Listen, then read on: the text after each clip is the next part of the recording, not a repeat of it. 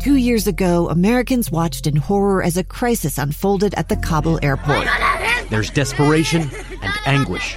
More than 80,000 Afghans have since arrived in America, but this story is still unfolding. I'm Andrea Martin. In my new podcast, Stranger Becomes Neighbor, we'll find out what happens to these new arrivals in our communities. Who would help our newest neighbors? Follow us at kslpodcast.com, Apple Podcasts, or anywhere else you listen. Inside Sources. Inside Sources. Inside Sources. Where KSL offers Utah deeper insights on the news. Host Boyd Matheson divides rage from reason and elevates the conversation on issues crucial to our community. On KSL News Radio 102.7 FM and 1160 AM. Welcome back to Inside Sources on KSL News Radio. It's great to be with you today. I am Boyd Matheson, and as we march our way towards 3 o'clock when Jeff Kaplan will take over and get you home safe and smart, because that's what he does every day. We are just awaiting Governor Spencer Cox to join us. As we've been reporting, you just heard Lindsay Aerts talk about the fact that the Utah State Flag Task Force has selected a final flag today, and that will be presented to the legislature that will take the vote on that. And so the governor was just wrapping up his flag duty responsibility. And, of course, STEM education is vital to so many of Utah's industries and the economy. So how do we improve STEM education in the state to meet those needs, to make it more inclusive, reach marginalized communities? And really pleased to have the governor of this great state of Utah, Governor Spencer Cox, joining us. And, Governor, this week you launched the first annual Week of STEM. Tell us about that, and thanks for joining us on a very busy day for you. Well, Boyd, thanks for having me. Thanks for covering for me. It's been a busy day, and I'm always excited to spend some time with you. We got preempted by the president yesterday, and by the state flag today. So I'm glad to be there. Look, you said it perfectly. STEM is so important.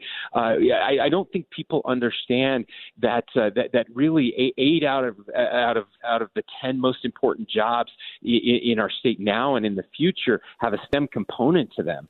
The fastest growing industries in our state have a STEM component to them. And so we really need to focus on making sure that our kids, wherever they live, have these same opportunities. Now, we have a lot of STEM opportunities in many of our schools, but some of our Title I schools do not. Certainly rural Utah, we face those issues.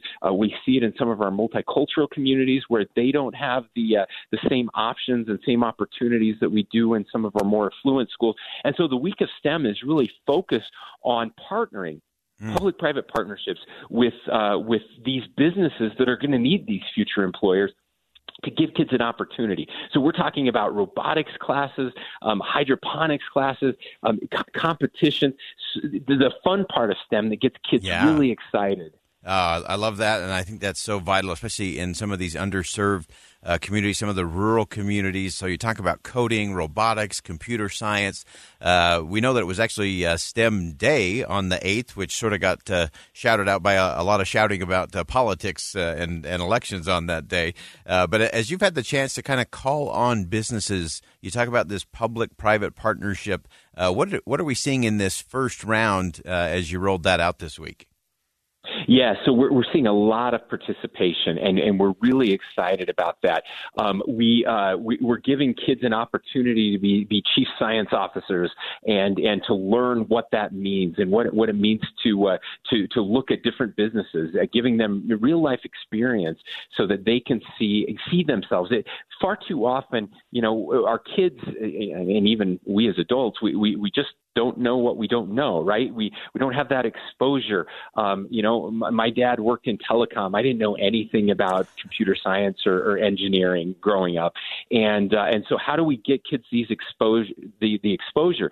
So these robotics clubs that we're putting in schools as well, these are, again, we have mentors who can come in from these businesses, spend time with the kids, show them how to build these robotics. I was with some kids yesterday, a Girl Scout troop, that is learning all about robotics. They're building their own robots and just so excited about competing with other schools, getting to meet other people, and having these opportunities that they wouldn't have otherwise. Another program that we're rolling out this week is a hydroponics program where kids are going to learn how to grow food, right? The science of growing food in the classroom, seeing some of the new technology innovation, growing food with less water. That seems like something Utah should be very interested in. And making, we know that these kids are going to solve the problems that we're facing as a society now and into the future, and making sure they have the tools and the again, the exposure so that they can go into those fields and get the study that they need to be successful. 2 years ago, Americans watched in horror as a crisis unfolded at the Kabul airport. There's desperation and anguish. More than 80,000 Afghans have since arrived in America, but this story is still unfolding. I'm Andrea Smartin. In my new podcast, Stranger Becomes Neighbor, we'll find out what happens to these new arrivals in our communities. Who would help our newest neighbors? Follow us at kslpodcast.com, Apple Podcasts, or anywhere else you listen. It's so important, and you raise such a critical component to that, Governor, in terms of this aptitude versus attitude or exposure to STEM, and that we have so many, again, in many of those minority communities, we have a lot of young women who just haven't been exposed to it. They definitely have the talent, the skill, the aptitude, but they just don't have the exposure, and it seems like this is a program that can break down some of those barriers as well. Yeah, that's exactly right. I remember I came home one day and my daughter said, "Dad, I've decided." She was like 11 at the time or 10, and she said, "Dad, I want to be just like you. I want to go to law school when I grow up." And it was a really proud moment for me. And then I just turned to her and said, how about no? Let's. I bought her a book on coding for girls, and I realized she hadn't had any exposure at all, and she's really good at math. I went to law school because there was no math on the LSAT. She's so much better than I am, and I want to make sure she has those opportunities if she chooses to do so. And that's what this program, this STEM Week, is really all about. I love that. And it's so crucial. It's not just for what's going on today. This is not just a nice to have kind of program. Governor, you're often talking about being able to see around corners, look down the road, because our success can be our biggest challenge, and being able to fill those critical roles with Utah students who've been trained and are ready to enter is very much an important long-term strategy for all of us. Yeah, and I think what people maybe don't realize, and I know I didn't understand in the past, is how there is a STEM component to basically anything you want to do. You know, I was in rural Utah and went to a dairy farm a few weeks ago, and on that dairy farm they are using robots to do so much of what I used to do growing up. They don't milk cows by hand anymore. The robots milk the cows. The cows go right in, and whenever they feel like they need to be milked, they just go in on their own. They get milked multiple times a day. The robots take care of all of that. The robots clean the stalls, and they needed computer programmers on this dairy farm. Wow. And so we don't think about that, but whatever it is, if your passion is music, there's a STEM piece to that, right? Programming that goes into the computer programs that people use to make music now, and whatever your passion is, there will be, if there isn't now, there will be in the next few years a STEM component to that, and so you don't have to say I'm going to be just a computer programmer, right. But by knowing something about computer science, you will be better at the other thing you're going to do and more valuable to that institution. That's so important, and such a critical piece to have that public-private partnership, bringing all the pieces together in that. Governor, we appreciate you giving us some perspective on STEM Week and all of these great STEM opportunities here in the state of Utah. So important. And before I let you go, Governor, let's bring it full circle. I know you literally just walked out of the meeting with the Utah State Flag Task Force. We know that has been presented. We saw you hold up a T-shirt. We thought you might be sending one down here for us so we can model. But tell us, how are you feeling about that? And then tell us what comes next.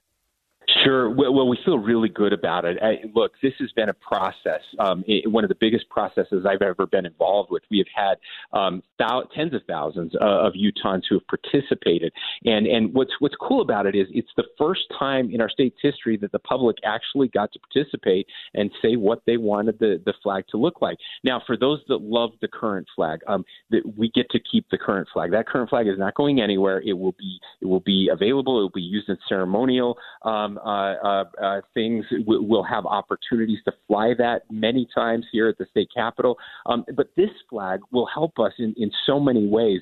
I'm really proud of the design, and I think when people understand the design elements, as was presented today, we had the vexillologists, the flag professionals here showing us how each symbol works together, representing northern Utah, southern Utah, our Native American tribes, the pioneer history that we have here in the state, the blue from our current state flag, the red rocks of southern Utah, the mountains, the White Tip Mountains. There's just an incredible amount of symbolism there. And finally, there are 4 other states, by the way, right now that are working on new flags as well, because this was never supposed to be our state flag. It's a seal. Yeah. And they never got through the process of getting a state flag. They needed one for the World's Fair. They hadn't gotten one yet. They couldn't agree on anything, so they just put the seal on a blue background and sent it in. And a lot of states did that, and now everybody's kind of wishing there weren't 30 flags that look just like everybody else's, and this will be something that I think Utahns can be proud of. The next steps, it goes to the legislature. Ultimately, it's up to them. We've done our job. The committee's done their job. The people of Utah have done their job, and now it's up to the legislature to decide if they're going to adopt the state flag or not. Oh, wow. And was there one thing about this particular design, Governor, that spoke to you? Was there something that really resonated out of those symbols and all of that coming together? Yeah, well, so I said before that I would not support a flag that didn't have the beehive on it. That was really important to me. I think it's the one, it's a symbol from our current state flag that is the most prominent. It's distinct. Nobody else is the beehive state. It's one thing that makes us very different and unique. So I appreciated that. I love that they were able to get the mountains on, but the star is really cool. This is called the Hope Star. It's a different star. It's a Native American star that symbolizes hope. It has 8 points on it, and we just happen to have 8 federally recognized tribes as well. So the fact that the Hope Star has 8 points on it, there's just some really special symbolism that went into that, and I think it's probably my favorite part. All right. Governor Spencer Cox, on a very busy day, we appreciate you joining us, breaking down STEM Week, so important here in the state of Utah, also weighing in on the state flag. I know you got a few other things on your agenda today, but thanks for making time for us. Thank you, Boyd. All right. We'll go ahead and step aside for a quick commercial break. We'll come back with some final thoughts on Inside Sources here on KSL News Radio. The great one, Jeff Kaplan, will be joining you at the top of the hour to get you safely and smartly home. Stick around. It's the story of an American held in a dark Venezuelan prison. Then all of a sudden they all kind of lined up. They pointed their guns at me. And this is the point where I thought, I'm going to die today. I'm Becky Bruce. I spent a year working on Hope in Darkness, which now has more than 2 million downloads. Find it on kslpodcast.com or wherever you listen to podcasts.